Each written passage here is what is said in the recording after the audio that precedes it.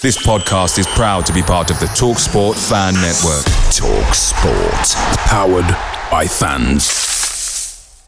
The TalkSport Fan Network is proudly supported by McDelivery, bringing you the food you love. McDelivery brings a top-tier lineup of food right to your door. No matter the result, you'll always be winning with McDelivery. Order now on the McDonald's app and you'll get rewards points delivered too. So that ordering today means some tasty rewards for tomorrow. Only via app at participating restaurants. 18 plus. Rewards registration required. Points only on menu items. Delivery fee and terms apply. See mcdonalds.com. The TalkSport Fan Network is proudly teaming up with 3 for Mental Health Awareness Week this year.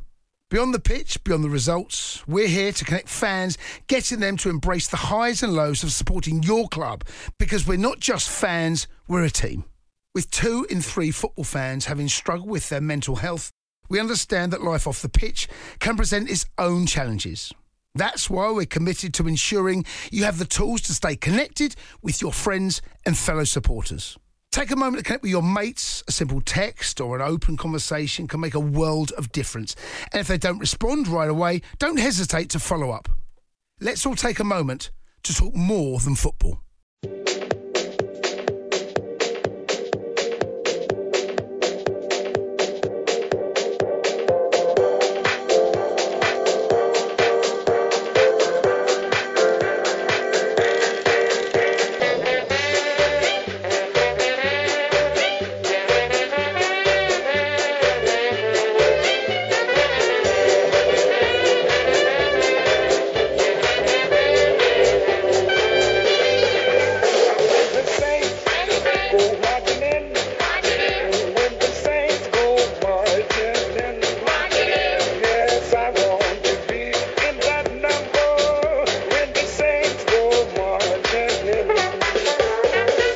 Welcome to the latest Total Saints podcast, going to the heart of all things Saints FC. The fallout from Saints' semi-final loss at Wembley over the weekend continues, and we'll reflect with our thoughts of the game, including whether Ralph Hasenhüttl was right to suggest post-game that his side, quote, left everything on the pitch. Editor's note, I'm not quite sure what everything equates to in this situation. End of editor's note. We'll also look ahead to Saints' next match as they swiftly travel up to London again on Wednesday, this time to face Tottenham Hotspur, now without Jose Mourinho.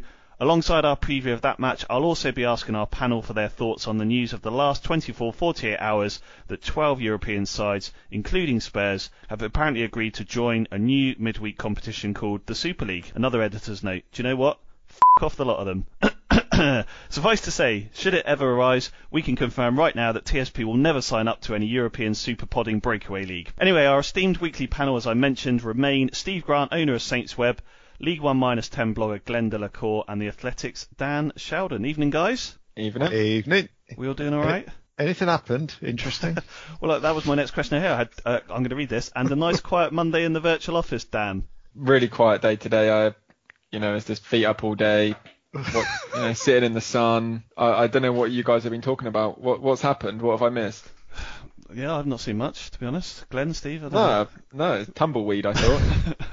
I know. It's been absolutely mental. It has, hasn't it? Yeah, before we get going, I'd like to give a shout out to Sankul in India. Glad to hear you enjoy listening to the podcast, Sankul, and hope you get well soon. Also to our TSP patrons, don't forget it's our VIP event or events later this week. We'll be hosting 2 in April to try and capture as many of you globally as we can, so please do join us either Friday the 23rd at 8 PM UK time or Saturday the 24th at 10 AM UK time. Hope to see a few of you across those 2 catch-ups. Okay, underpinned by our global TSP patrons, this is TSP 158.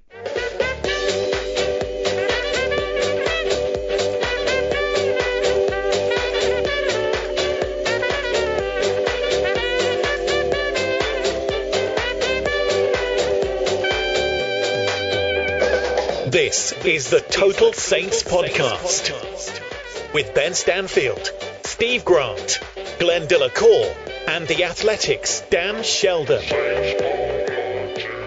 Saints bowed out of the 2020-21 FA Cup in disappointing style after a lacklustre 1-0 defeat to Leicester City. In front of around 4,000 spectators, Kelechi Iheanacho's 55th minute goal was enough to see the Foxes reach the final versus Chelsea. Dan, it was a tie that promised a lot for Saints beforehand, particularly by the words that were being spoken, but eventually delivered very little. Yeah, it was really underwhelming, wasn't it? A massive opportunity missed for Southampton. They, as I've kind of surmised, I just thought they turned up and played like a team that didn't want to get beat 3 or 4-0. And that, for me, was the most disappointing thing. They just didn't, there was no endeavour going forward. The attacking players just didn't look sharp. To not have a single shot on target in a semi-final is so poor. It's the semi-final, even when you're in the last 5 minutes, you should just be throwing absolutely everything at it. And we just didn't see it. And yeah, to go out that way, it's a shame. I don't think anyone really deep down expected them to beat Leicester, but you did expect a better performance than that, especially because Leicester weren't great themselves. And if ever you could have beaten Leicester, I honestly thought last night they were there for the taking. But no, Iheanacho's goal was good. It was a sloppy goal, I think, to give away. I think you could probably make an argument that Bednarek should commit a foul, but I mean, that's hindsight. You move on from that. Overall, just a very underwhelming performance on what I expected would have been a lot more intense energy, and yeah, just disappointed, really. Steve, as I mentioned, it was fairly meek from Saints, not much energy, and this obviously ongoing struggle with confidence and mindset, similar tactics personnel that we've seen. Leicester in the sort of second gear, I suppose, and as Dan mentioned there, not a single effort on target by us. I know Fraser Robertson had sent a message through today, so Fraser, thank you, saying, do you guys think that Saints not getting to the FA Cup final is a big opportunity missed? I pretty much wrote down the same question here, Steve, because I think all in all we would agree it's a big opportunity missed. Yeah, I mean, especially as Dan said, that Leicester weren't anything special by any stretch of the imagination. But I think I kind of didn't have too much of an issue with our sort of standoffish approach in the first half, because I think if you go, you never quite know what mood this Leicester team's going to be in, and they are. Let's be honest, they're still third. They're still third, I think, aren't they, in the Premier League? So they're still in the Champions League place with a handful of games to go. So they're still a good team. Yeah, and you can't win a game in the first half, but you can certainly lose it.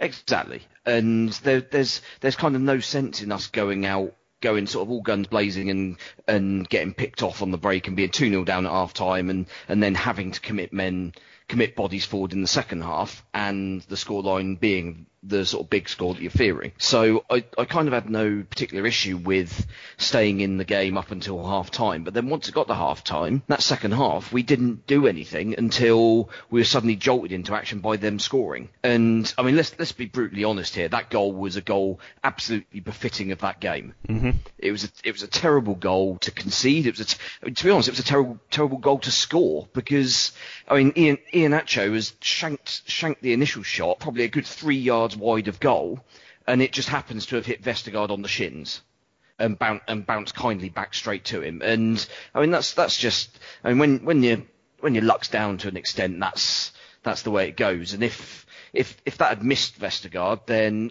all of a sudden, right, danger's over, and we're still in this game at 0-0. Okay, that's a little bit of a wake up call that we've been done down the flank, but okay, we live to fight another day. But yeah, I mean, from there we had a 10-minute spell where we put them under a fair bit of pressure.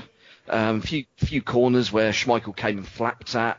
Diallo's shot from the edge of the area, which, I mean, the technique on that was extraordinary. But I mean, he's not scored a single senior goal, so I don't think anybody was exactly expecting that to go. But yeah, beyond that, it was like, what have we got here, lads? I mean, as Dan said, we were just pinging it up high for Danny Ings to not win the header against Soyuncu. And I mean, who, by the way, was a little bit fortunate to stay on the pitch, I thought, having been booked. And then, I don't know if you saw last week, the women's international break? There was that Northern Ireland against Ukraine. Yeah, that was a little bit more cynical, that one, Steve, to be honest. But yeah, it was certainly more cynical, but it was quite similar.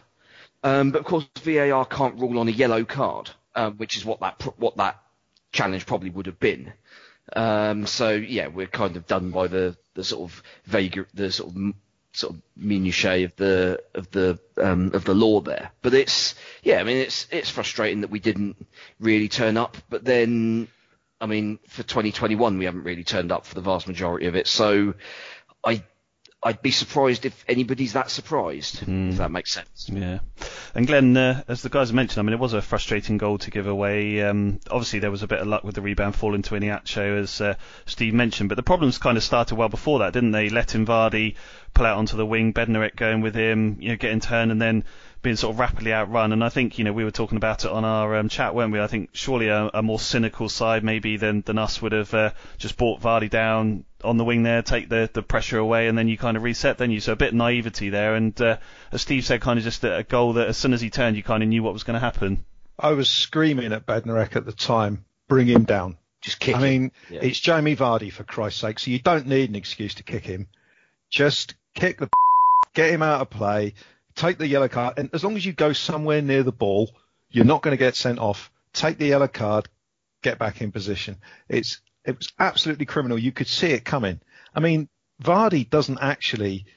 He's definitely lost a little bit of his pace, but you could still see him absolutely burning past Bednarek. You've got to take him down. It's ridiculous that he didn't do it. The goal was lucky, as Steve said. It wasn't going anywhere. It's hit Vestergaard and dropped straight back to him. It could have hit his knee and flown off at any other angle, and we may well have got away with it. But it's gone back to him, and he's stuck it away. But I mean, the problem was what happened after that. I mean, we're talking about the 10 minutes after that being our best spell. It wasn't a good enough spell to actually have a shot that went anywhere near the goal. So that was it. And the final 25 minutes was just crap. It was limited, clueless, gutless crap. No one took responsibility, including Ralph. He did nothing. I mean, that formation at the end, taking off the fullbacks, putting on wingers, that was obviously just on the hoof. That hadn't been practiced or anything, and that was just rubbish as well. And it was just, we've had too many games recently where you're watching it thinking, we're never going to score. We're never going to score. I mean, I think the problem stems from, talk about players becoming brilliant when they're not playing. Oriol Romeu is so badly missed. I just think he gives, even though he's not an attacking player, he gives everyone else the confidence to be able to go forward. If you look at it, the last few weeks, Kyle Walker-Peters hardly got forward at all yesterday. Ryan Bertrand hasn't got forward for about a month. You've got, Stuart Armstrong was good in the first half, non-existent in the second half. Yeah. There's no one looking to pass the ball forward apart from Vestergaard. He's the only one who looks to, break a line with a pass and pick out a runner or at least someone coming short. Because Ings was moving into space a bit. None of the other forward players were trying to stretch the Leicester defence. It was just garbage. The start of the season, Ward-Prowse was making runs ahead of the ball as well, to make an extra player in the box because he knew he had the insurance of Romeu behind him. Now, I'm not blaming Diallo for this, but he's not the same sort of player. And all Ralph has done is try to plug Diallo into that gap. And it clearly hasn't been working the last few weeks. So, why not try a formation that has three players in the middle? Why not? You could do that with 3-5-2, or you could do that with 4-5-1. You could do it a number of ways. We've got Salisu now, so we've got the extra centre half, so we could play three at the back. The central midfield for me was a disaster. And the other thing that struck me is we lost this game with the West Brom performance because we were so bad in that game. I think that's what sent us into this game with the mindset of, as Dan said, we're not going to get hammered here. It took me back a little bit to 2003. You remember we got absolutely stuffed by Arsenal just before the cup final. 6-1, wasn't it? Their reserves. Jermaine Pennant and Robert Perez both scored hat-tricks. And that kind of told us that, hang on, and that infused the way we played in the final, which was very sort of negative. And we probably despite the fact we'd beaten Arsenal at home earlier in the season. That was mad. Yeah, it was mad. The Delgado match, wasn't it? Yeah. Yeah, we possibly, of course, might have lost anyway because they were a very good side. But I was thinking about that during the game. When you say that, thinking back now, you're spot on. Yeah, but to me, that West Brom performance was so bad is that we had to get that out of our system in the first 20 minutes. And I agree with Steve. It's a perfectly valid tactic to sit tight for the first half, try and suss out the other team's weaknesses, and then try and win the game in the second half. Trouble is, we didn't try and win the game in the second half. We seem to be playing for penalties, if that's possible. Not that we were ever going to last 120 minutes without letting it go in. But once they scored, I think that, that period after that told you everything you need to know. What was the team selection as well? Gineppo won that penalty against West Brom. and that got him a start. Che Adams scores 3 in 3 games, gets dropped. Yeah, I got to say, I thought Che Adams not starting was just a big mistake, to be honest. Yeah, huge. But yeah, I mean, it became a good day to bury bad news, of course. But I'm still fuming about it now. I don't really give a toss about the Super League, but you know, that performance yesterday was garbage, and I think there needs to be major questions of Ralph over the way he's managed the resources that he's had available. We all know we haven't got a like for like replacement for some of our players, Romeu, the fullbacks. We know that, but in the centre of midfield, there are other options that you could try, and he just hasn't done it. And I mean, he's played he's been dealt a pretty poor hand, and yet he's still somehow managed to play it particularly badly in certain aspects. Yeah. And Dan, I have to say, I mean, you know, for anyone that listens to this podcast, I'm a big fan of Ralph Hasenhüttl. I still remain loyal to him now. You know, hopefully he will be our manager for a long time to come. But there's been a lot of, I wouldn't say excuses, there's been a lot of reasons given the last few weeks and months about injuries and not having enough time to prepare and things like that. You know, we had pretty much bar Oriol Romeu that Glenn mentioned a full squad. We had a week to prepare for this game. I think the other thing that really sort of irked me afterwards was this quote that Ralph gave, Dan, which was, we had the chance today. That was an opponent definitely there to beat, and we couldn't make it. This is a little bit disappointing, but I cannot say that we didn't leave everything on the pitch today. I just wanted to ask your opinion, Dan, as a neutral, because for me, I didn't feel that any single player on that pitch could say that they left everything out there. So I'm not sure if it was straight after the game and it was a slight misquote or something like that. But did you feel, Dan, as a neutral, that as a collective team or any individuals really, truly left everything out there? No. I don't think so. I was just trying to think then for a couple of seconds. Did anyone particularly stand out? No, they didn't. To a man, they were all poor. I think when you're the other side of the manager and he's just watched that performance, we've all watched that performance, you get two types of managers. You get Jose Mourinho, who will come out and kill his players straight away. Blame the players, blame them. It's their fault. Mourinho's now out of a job because he lost the dressing room, essentially. Then you have a manager like Ralph, or I'm not comparing him to Ferguson, but like Alex Ferguson would never criticise the players in public either. You do it behind the scenes. I'm sure Ralph was not happy with that performance, and I'm sure the players were probably told he wasn't happy about that performance. But what is Ralph going to gain by telling the likes of myself that he was really pissed off, his players were crap, etc., etc.? That will just probably cause more issues than what it's worth. Now, I think there's also a line to be drawn in that. I don't buy that they left everything on the pitch. Perhaps defensively, maybe if that's all they could give, then maybe they did. From, you know, a defensive point of view, they conceded a sloppy goal. But certainly from an attacking point of view, which is my follow-up to when he said that they'd left everything out on the pitch, was, are you sure? Because you didn't even have a single shot on target. And then he kind of went into discussing the chances Diallo had, etc., etc. And no, it wasn't good enough from an offensive point of view. But to go back to your original question and just to kind of cement my answer, no, I don't think there were any players from memory. And to be honest, so much has happened in my job in the last 24 hours. The semi-final seems like such a blur now. It is, even those of us that have got a vested interest in it. I mean, there's long periods of that game that I've got no idea what happened, because it was such a forgettable game. And I mean, Leicester fans are going to remember it because they're now in their first cup final for 50, 60 years. But for us, I mean, if we'd won it, they'd be in the same position as us. It'd be like, well, I can't actually remember anything memorable happening in that game. Semi-finals are often like that, though, aren't they? I mean, they're one end of the spectrum to the other, aren't they? Man City, they're either terrible or brilliant. The Man City-Chelsea game on Saturday was crap as well. That was really, but as Glenn Hoddle said, Glenn, he said, you know, it's about winning, it's not about entertaining, but to win, you have to have a shot on target, at least, and Leicester did that and we didn't. You do, you know, but, well, I was going to swear then about some of our attacking players, you know. I mean, for God's sake, it's just not surprising. You know, we don't, as I said earlier, we don't have the players breaking from midfield because we're frightened of leaving ourselves open, and we're relying on individual bits of brilliance, which is probably why he picked Gineppo, because he is capable of that on his day. But at the end of the day, he didn't get a single ball. I think he got one ball across. I don't think he beat a player. He got one ball across, which came across at knee height. Redmond, I barely remember touching the ball other than to give it away.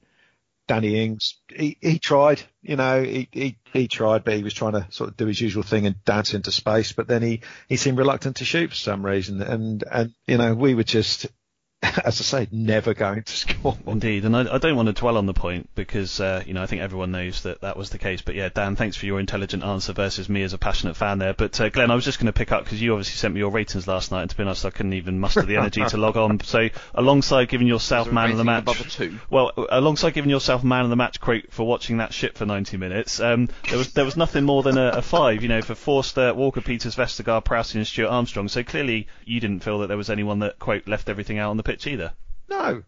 No, absolutely not. I mean, who marks out of 10 are not the best way to measure a player, as we all know. But I mean, if you're going to do that, who on earth would you have given more than 5 out of 10 to? No I mean, one. Fraser Forster didn't do anything wrong, I guess. He also didn't make a single save either. He didn't make. Everything on target beat him. well, the only shot on target in the whole game was the and goal. he had no chance for that, really? to be fair. Yeah. Yeah. I mean, I thought, Vestergaard was the only player who tried to do anything positive, really. And he's our centre back, for God's sake. Maybe we should play him in the centre of midfield. Who knows? But it was just shocking all round. I mean, you can usually rely on Armstrong for a half decent performance, but he was very poor second half. He didn't do much. Danny Ings is the other one you look to. Didn't do much. The number of simple 5-yard passes that we get wrong. Yeah. Like either. I mean, there was one in the sort of just before they scored, I think, where I think Prowse pinged one to Armstrong. Armstrong was on the far touchline, and he's absolutely at him from about 10 yards. Yeah, here, deal with that, mate. I was like, what are you expecting the guy to do here? There was one that was pinged at Che Adams. I love that we're just recreating every single missed pass now. Brilliant. I know. There was one that was pinged at Che Adams' head from about 10 yards. And it's like, control this.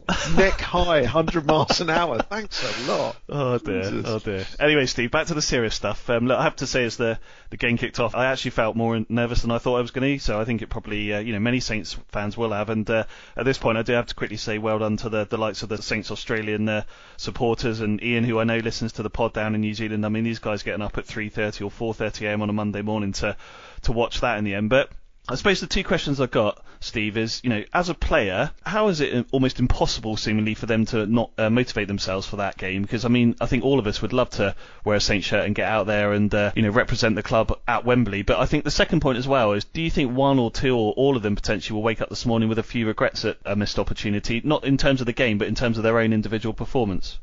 I mean, I think they wouldn't be at the level that they're at if they didn't wake up and think, oh Christ, I could have, if only we'd all been even 10% better in that game. I think that's absolutely natural. But yeah, I mean, I must admit that I went into the game not especially nervous, because I didn't really kind of had relatively low expectations after Monday night. That wasn't. It certainly didn't bode well, that performance, and unfortunately, so it transpired. I think that's what I was nervous about, Steve. Us getting pumped. Well, yeah. I mean, as long as you don't get embarrassed. But it was kind of a different kind of embarrassment yesterday. It was strange. It was all like, once that, as Glenn said, once that 10-minute spell where we actually looked vaguely competent in attack kind of passed, all of a sudden it was like, okay, what are we trying to do here? It was almost as if we were the ones defending the 1-0 lead. Yeah. Just very, very strange. But yeah, I don't. It's difficult to get inside the mind of a professional when obviously I'm not at their level, and the mindset that you need in order to get to that level is just kind of streets ahead. But yeah, there's got to be a sense of regret, a sense of annoyance, I guess. I mean, obviously Ralph is going to take a fair bit of the heat, I would imagine, for team selection, the way we set up, the way the substitutions were dealt with, and that sort of thing. But ultimately, once you cross the white line, it's still down to the players to kind of put into action how they feel the game needs to be played, and none of them stepped up. I mean, Ward-Prowse has been a captain as kind of leading by example for the vast majority of the season, but he's played every minute of every game, and I mean, yesterday he just looked knackered. Yeah. Thought that for a few weeks, to be honest. And he's not a leader in terms of geeing people up, or at least he doesn't appear to be. He may well be, but I mean, obviously we've got no idea what goes on in the dressing room and things like that. But he doesn't seem like the sort who's going to kind of get into people and say, "Come on, pull yourself together. Let's get this sorted." He'll leave that to other people, and yeah, I mean, we don't seem to. We kind of lack the vocal leaders that we perhaps had sort of a year or two ago. I guess Romeo is possibly that sort of player, although he doesn't seem that loud either. No, he leads by example. You look at that team, and it's like, well, who's the one that's doing the motivating? I mean, yeah, obviously players should be self-motivated at that level when you're playing in a cup semi-final and things like this, but ultimately it's those marginal gains from motivation from outside, and that's one thing we seem to be sorely lacking. Yeah. Just finally then, Dan, do you think the performance and result at Wembley takes the gloss off the FA Cup run a little bit this season, or should we still be positive and encouraged? And we always try to end on a positive, as everyone that listens will know, by the fact that we got to Wembley and being one of the final four. I think you answer that question at the end of the season. I think you can reflect a lot better once you know where they finished in the league and you take everything into account. If they go on a mazy run and end up finishing 11th and you reach an FA Cup semi-final, then you probably look back and take stock and think, do you know what, that was a pretty good season. We missed an opportunity in the FA Cup, but we got there and we finished 11th. If the season kind of dies a long, painful death over the remaining 7 games and they end up just kind of hovering around 16th and don't really set anything on fire, then I think you look back at it in a completely different light, but that's just the nature of football. So I think to answer that question properly, you'd have to wait and see where they finish in the season, because I'm sure if you'd have said to 10 Southampton fans, right, you're going to finish 11th, you're going to be top of the league at one point, you're then going to have an injury crisis, etc., etc., you're going to lose 9-0 again, but you're going to reach an FA Cup semi-final and finish 11th. I mean, I think covering the club, you kind of get used to the ups and downs. You probably would have taken that. So, but to end on a positive note, I know we've spent a lot of time talking or trying to dissect what went wrong at Wembley for the men's team, but I think we should all kind of just pay tribute to the women's team that 100% advanced in the FA Cup, and you know that they're still going strong. Flying so the flag. Yep. Absolutely. Yeah, so good on them. You know, where the men's FA Cup dream ended, the women are still going strong. So, you know, I think everyone should kind of get behind them and see what they can do, and hopefully they can, as you say, fly the flag. Well said, Dan. Lastly, well done to Glenn, Steve and myself for correctly predicting prior to his pre-match press conference and the game itself that Ralph would be wearing a tracksuit at Wembley. That was indeed the case. Commiserations, of course, to Simon Peach, who went for a suit. And Dan, as you kind of went for both, no idea what to say really. Congratulatory commiserations, I think. You still don't know what he had on underneath that jacket then. So, to be honest, I think you got to null and void the whole thing.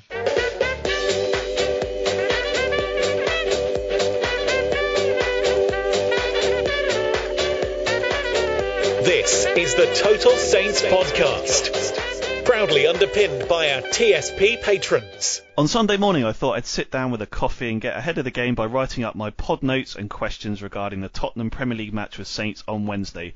Less than 24 hours later, most of them were null and void, so this is take 2. All the talk was about European Super Leagues and Jose Mourinho being sacked 1 week before the Carabao Cup final with Man City. Dan, as this is a Saints pod, we'll focus on the Spurs match in a moment, but I'm sure listeners would be interested to hear Steve, Glenn and your views on these Super League reports that broke on Sunday evening. In a nutshell, that 11 of Europe's biggest clubs, and Tottenham Hotspur as well, have agreed to join a breakaway European Super League with a proposed format to rival the UEFA Champions League, but still allow all of them to compete in their normal domestic leagues, an apparent case of the rich wanting to get richer. After what's been a chaotic 24 hours or so for news outlets, Dan, like The Athletic, what are you hearing about it, and what's your own sort of personal views? I think you're hearing about it what is kind of being reported, if I'm being honest, is such a live story that it's just going to go on and on. And, you know, we hear things, and then the way it works at The Athletic is we've got a kind of big channel, and you all kind of like feed in what you may be hearing, or you're talking to contacts, etc., about the issue. And I think it's just a fast-moving story. It's just It's mental. It's absolutely bonkers. It is. I mean, I thought Project Big Picture was a humongous story, which it was in its own right, but this is just an even bigger one. And you're thinking, no, they're just posturing. No, this is just, they're strong-arming UEFA ahead of UEFA's meeting today, and they're not going to do it. And then you see them starting to resign from the ECA, and you're like, oh, hang on, are they actually being serious about this, or are they still posturing? And I still don't really know. It feels very real, but I think it's one of those that if it's going to get killed, it will probably happen in the next day or two, that there will just be so much said, done. People will come out, the government will come out strong, the Premier League will come out strong. There's a meeting on Tuesday with 14 clubs, and the sixth Super League lot aren't invited. So that's going to be interesting, the fallout. Well, what are they going to talk about? What's their response going to be? They have to be strong. But just from a personal point of view, it just kills football. It kills competition. It's crap. West Ham, I think they're in the Champions League spots. Leicester, why bother anymore? If you're them, why bother? Because you're not going to be you're not going to get those special nights. I've just seen on Twitter Peachy tweet the picture of the San Siro, and nights like that just wouldn't exist anymore for fans of Southampton or West Ham or anyone. And it's greed. It's everything that's already been said. They should hang their heads in shame. But before coming on the pod, I was listening to Jamie Carragher and Gary Neville speak so eloquently on Monday Night Football, and as Gary Neville said, you've got Joel Glazer in America, multi-billionaire. Does he really care? Really? Roman Abramovich at Chelsea, does he really care what people think? Probably not. They've got I'm sure in their minds, they've got far bigger fish to fry. Well, Abramovich has certainly been accused of worse, hasn't he? Precisely. So it's a dark day for football, I think. But I hope that I see light in the sense that I think the movement is just going to get so big against it that there's almost no way it can go ahead. And if it goes ahead, then well, it's a very sad day, in my opinion. Yeah. And Steve, I can't say highly enough how much I despise those involved, etc. But the Premier League was set up in 1992 to make a lot of money, wasn't it? And certainly folk like Rupert Murdoch at Sky and people like that have done okay out of it. So I suppose some would ask what the difference is between that and this. Oh, it's certainly got a fair element of hypocrisy about it. I mean, it goes back to the whole greed thing probably goes back to the 70s when you had the big clubs that lobbied and, well, successfully lobbied for the share of the gate receipts to be removed. So basically the home team kept all the gate receipts, and that obviously favoured the bigger clubs who had the bigger stadia and the bigger fan bases, because they would therefore earn more money. Then obviously you get the Premier League formation in 92, which separates the top division out from basically the rest of football in this country. And yeah, I guess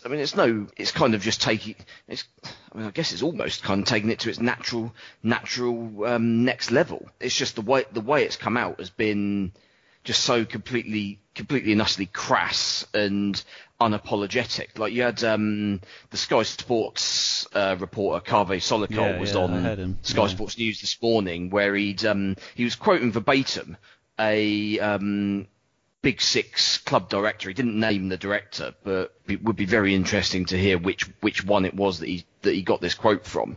He basically said that they don't give a toss about the flack that they're getting at the moment, because they kind of expected it, and they'll ride it out, and they genuinely don't care about. Well, I think the quote was that it was about maximising profits, wasn't it? Maximising profits number one, and the wider game. The wider game is less second. of a worry. Yeah, exactly. Yeah. And yeah, I mean when quotes are, they're not directly attributed to somebody, but when they're attributed to a group in such a way, I mean, the launch of this seemed, just on the face of it, seems to be an absolute PR disaster. I mean, we'll see how it all transpires in the fullness of time, but I mean, you find it hard to see how these big clubs kind of come back from it. I mean, if they don't just dive in 2-footed and just go for it, and think, well, we'll have to go with it and just see how it goes.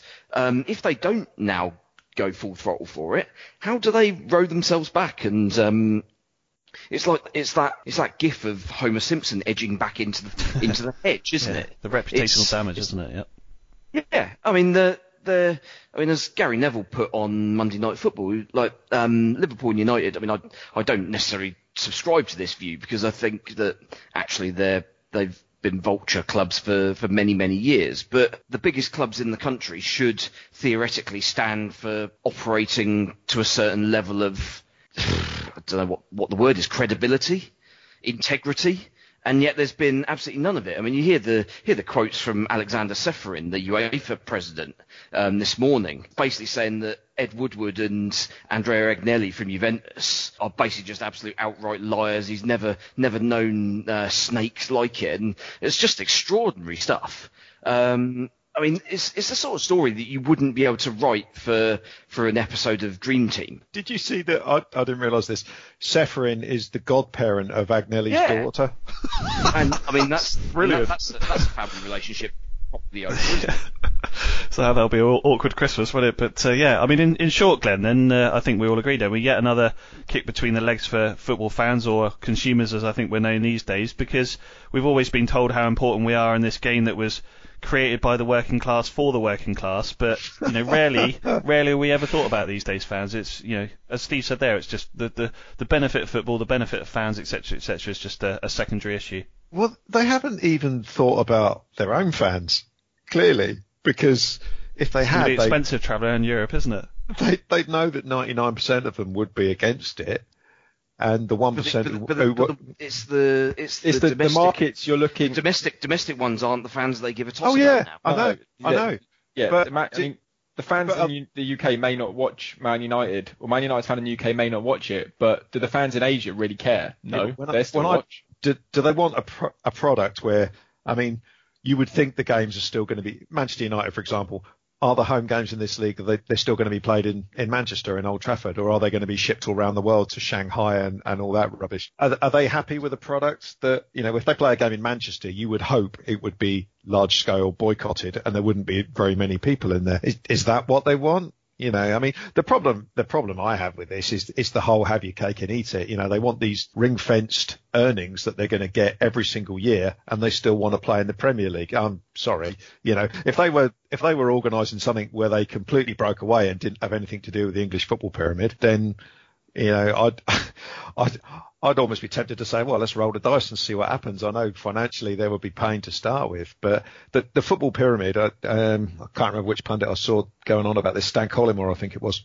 Oh God. Yeah, I know. Some of it's a bit. It's never a good day when you're on the same side of an argument as Stan Collymore, is it? No, I was, and I retweeted a tweet by Dejan Lovren today. So that oh my God, the football's gone mad. That's how bad it's got. Hell in a handcart. But he, he was talking about the football pyramid, and the whole idea of the football pyramid is as you know, is it you win the league, you go up to the next level. You win the league, you go up to the next level. You get to the Premier League, you come in the top three. Back down. Yeah. Or you go back down, and you qualify for Europe, and that's the ultimate end game, or that's what it should be. But this is proposing to basically cut the top off for that. We've already mentioned Leicester are currently third, West Ham are currently fourth. How does that work? And I love the bit in the proposal about the 5 teams qualify on merit. I mean, what is that about? That's just a sop to try and head off. Well, and the small print of that is that they basically get sod all money from it. Yeah. So I mean, these clubs have got all the advantages anyway. They've probably got, I don't know, 100 times more cash than a club like Saints has got, and they want 200 times or 500 times. So how on earth is anyone supposed to compete? It's an American thing. They want the American model where it's guaranteed and you don't get relegated. It doesn't matter how crap you are. But I mean, buy an MLS club then.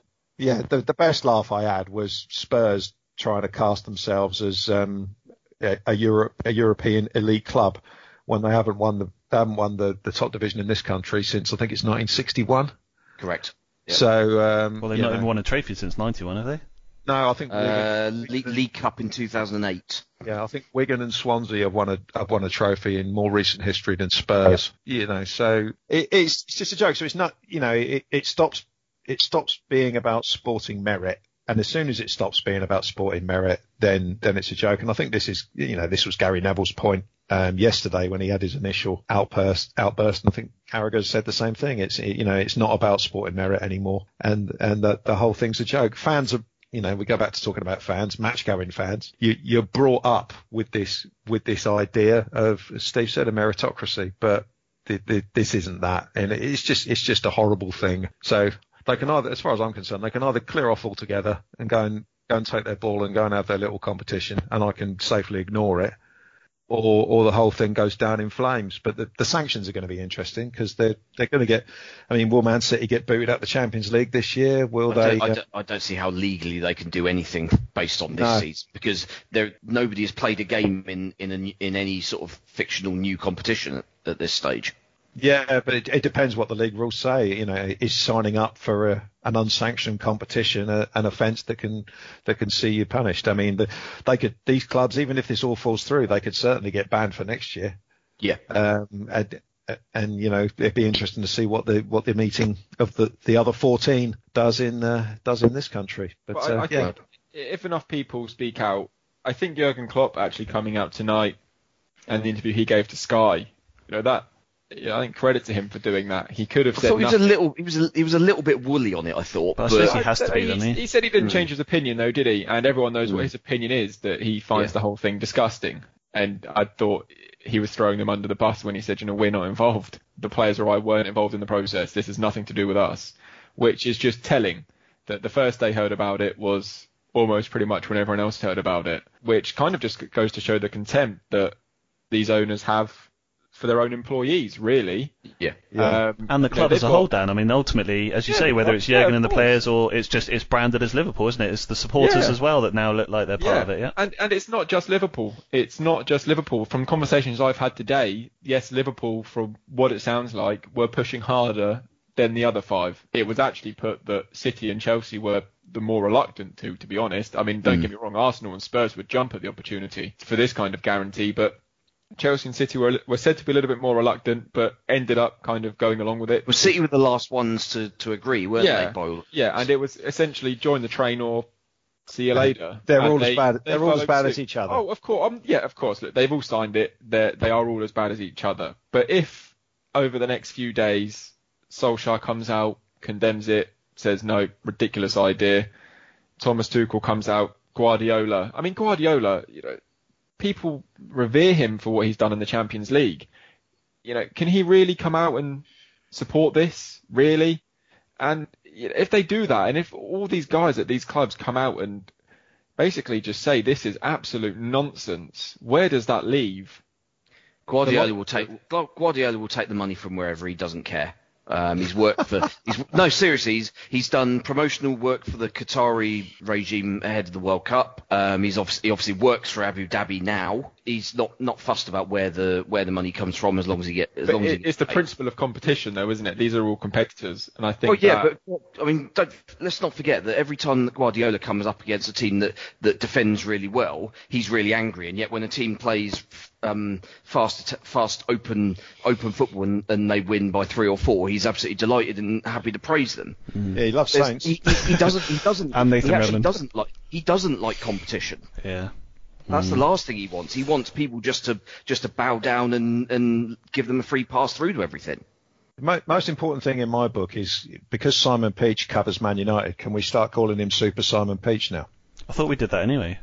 Yeah, I know, and Dan covers Saints, so we can call him Shambles Sheldon or something like that. I know. Well, I've got to say, we're recording while Leeds are playing against that other team, and Leeds' social media said we've kicked off against. Well, you took the words out of my mouth, Steve, because I said you're right. At 8 o'clock they tweeted to say we're underway against the Merseyside Reds at Ellen Road, so well done to Leeds. But look, let's move on, because I think we could talk about it a lot. I think, as Dan, you rightly said, there's going to be a lot more on it. I'm sure people are a lot more educated than the four of us. Well, maybe the three of us and Dan will come up with some interesting views, and we'll see where it goes. But let's move on to just finish on the Spurs versus Saints match then. Steve, look, Jose Mourinho was confirmed on Monday morning as having been sacked by Spurs ahead of this game, in true Saints style, of course. At time of recording, we don't kind of know all the ins and outs, but just in a nutshell, and let's, I suppose, try and keep it fairly brief. Are you sort of surprised by that decision or not?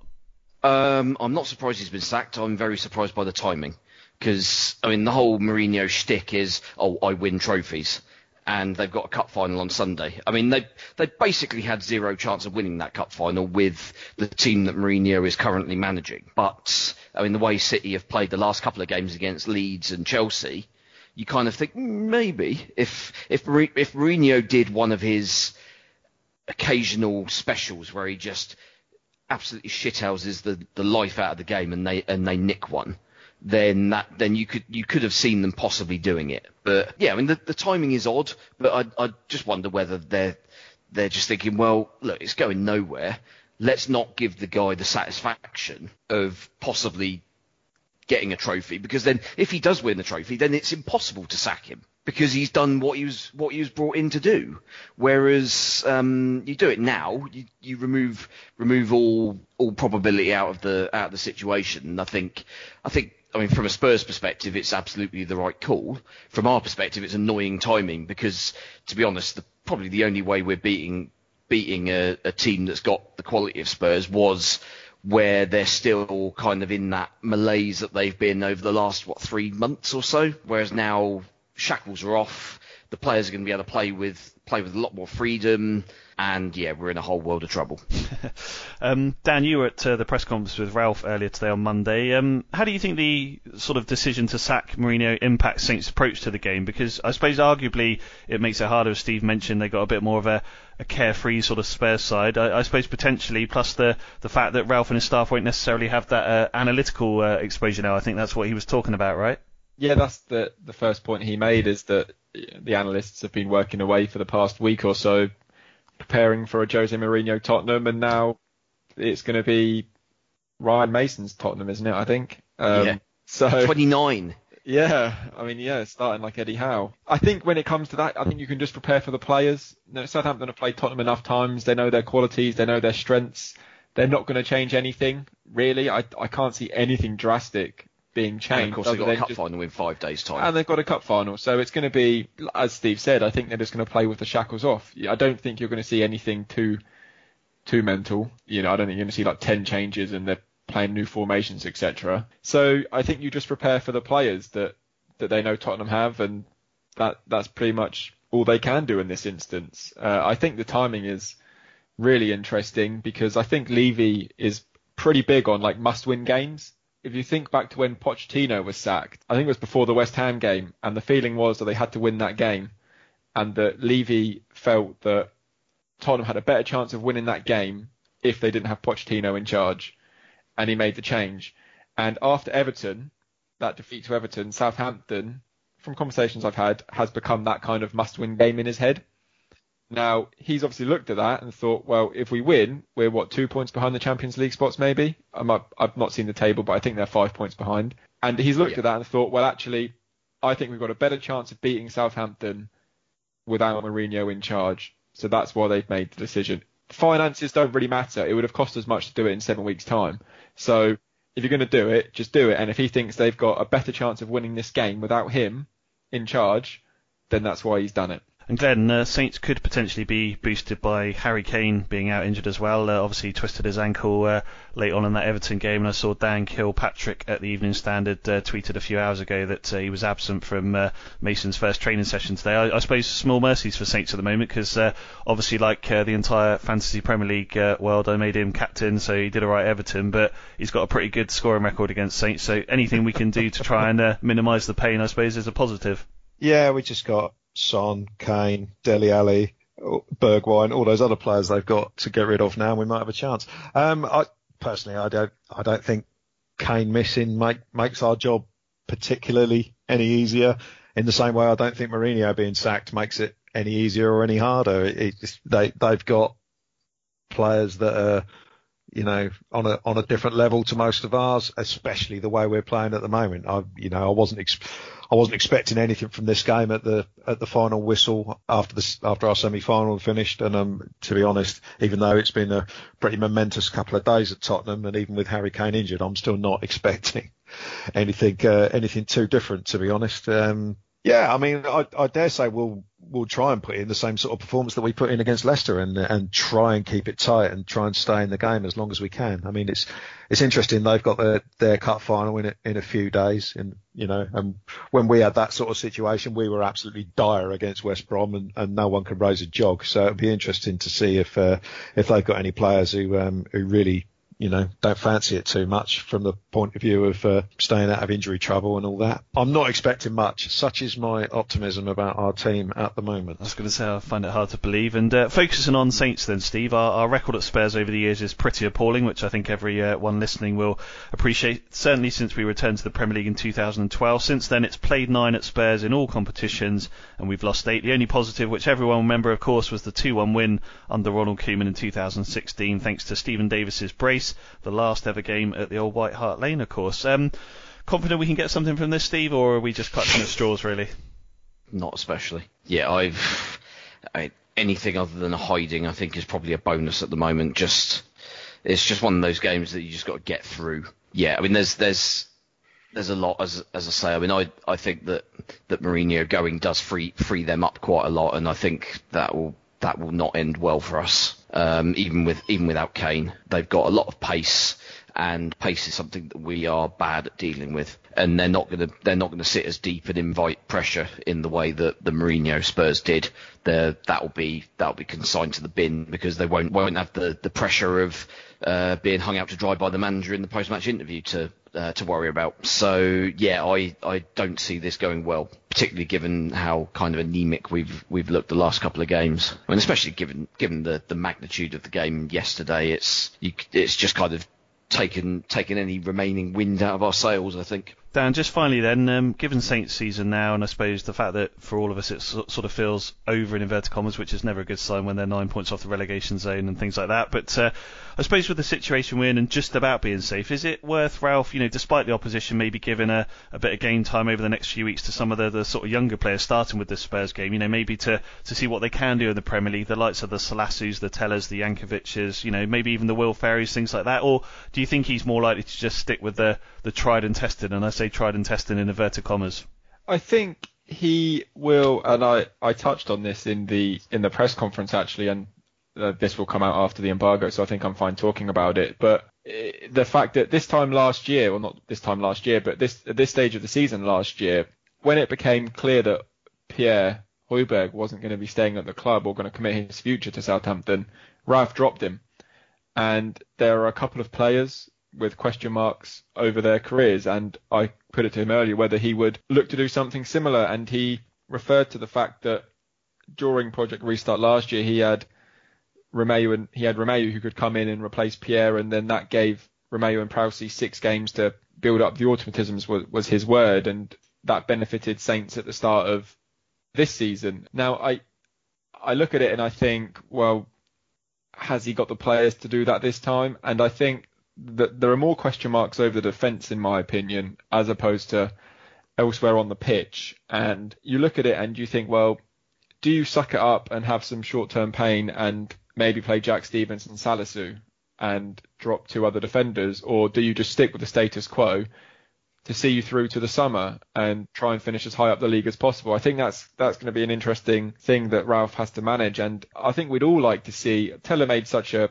really good impact when he came on a bit earlier in the season, and we saw the impact he had off the bench, and he was even good starting. One player I'd like to see more of is Jankovic, whether that's because he's kind of made that humongous mistake at Old Trafford, and that the kind of mystique grows, and then we saw what he did with the Swiss under-21s, and he looked really good. So I'd like to see him given a go. Yeah. I think Glenn Delacour's the head of the Alex Jankovic fan club now, isn't he?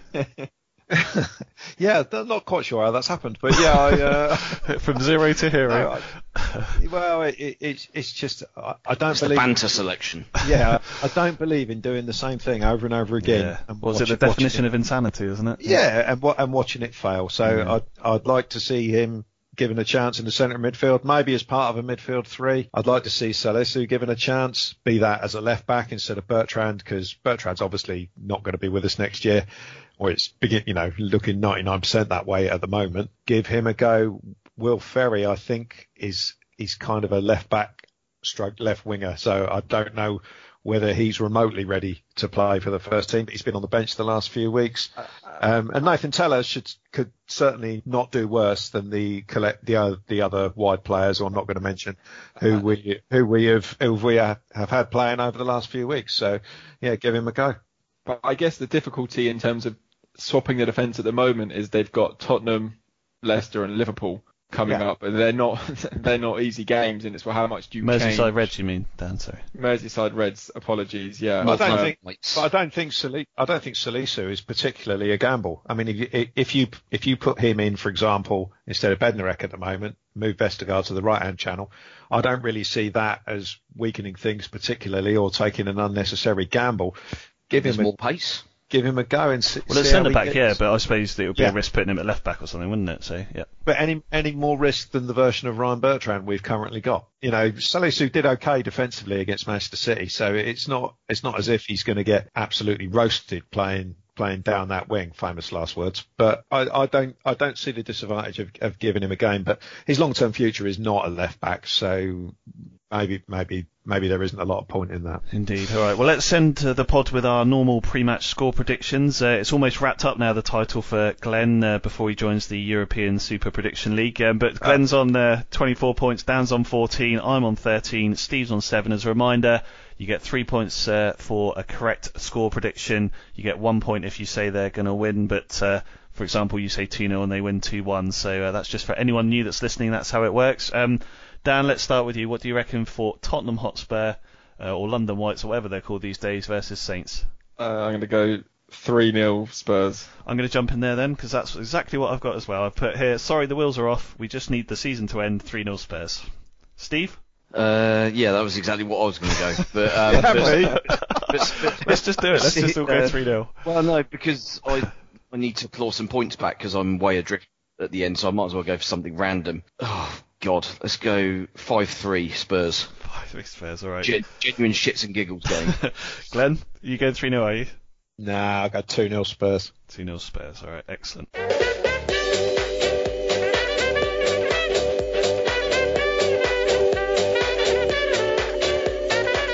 You're listening to the Total Saints podcast, going to the heart of all things Saints FC.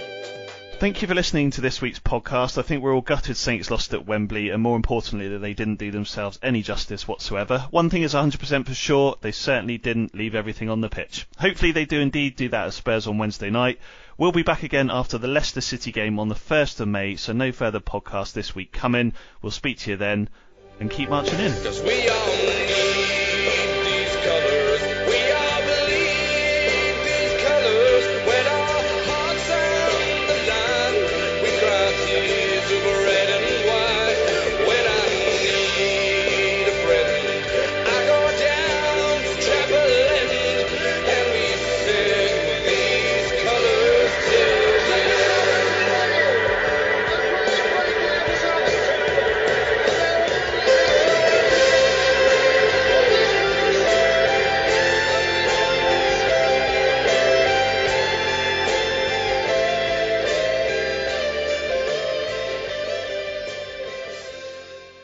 The TalkSport Fan Network is proudly teaming up with 3 for Mental Health Awareness Week this year.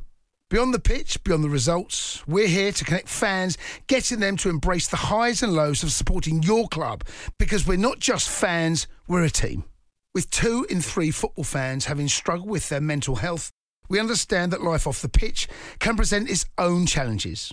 That's why we're committed to ensuring you have the tools to stay connected with your friends and fellow supporters. Take a moment to connect with your mates. A simple text or an open conversation can make a world of difference. And if they don't respond right away, don't hesitate to follow up. Let's all take a moment to talk more than football. Away days are great, but there's nothing quite like playing at home. The same goes for McDonald's. Maximise your home ground advantage with McDelivery. Order now on the McDonald's app. At participating restaurants, 18 plus, serving times, delivery fee and terms apply. See mcdonalds.com. This podcast is proud to be part of the TalkSport Fan Network. TalkSport. Powered by fans.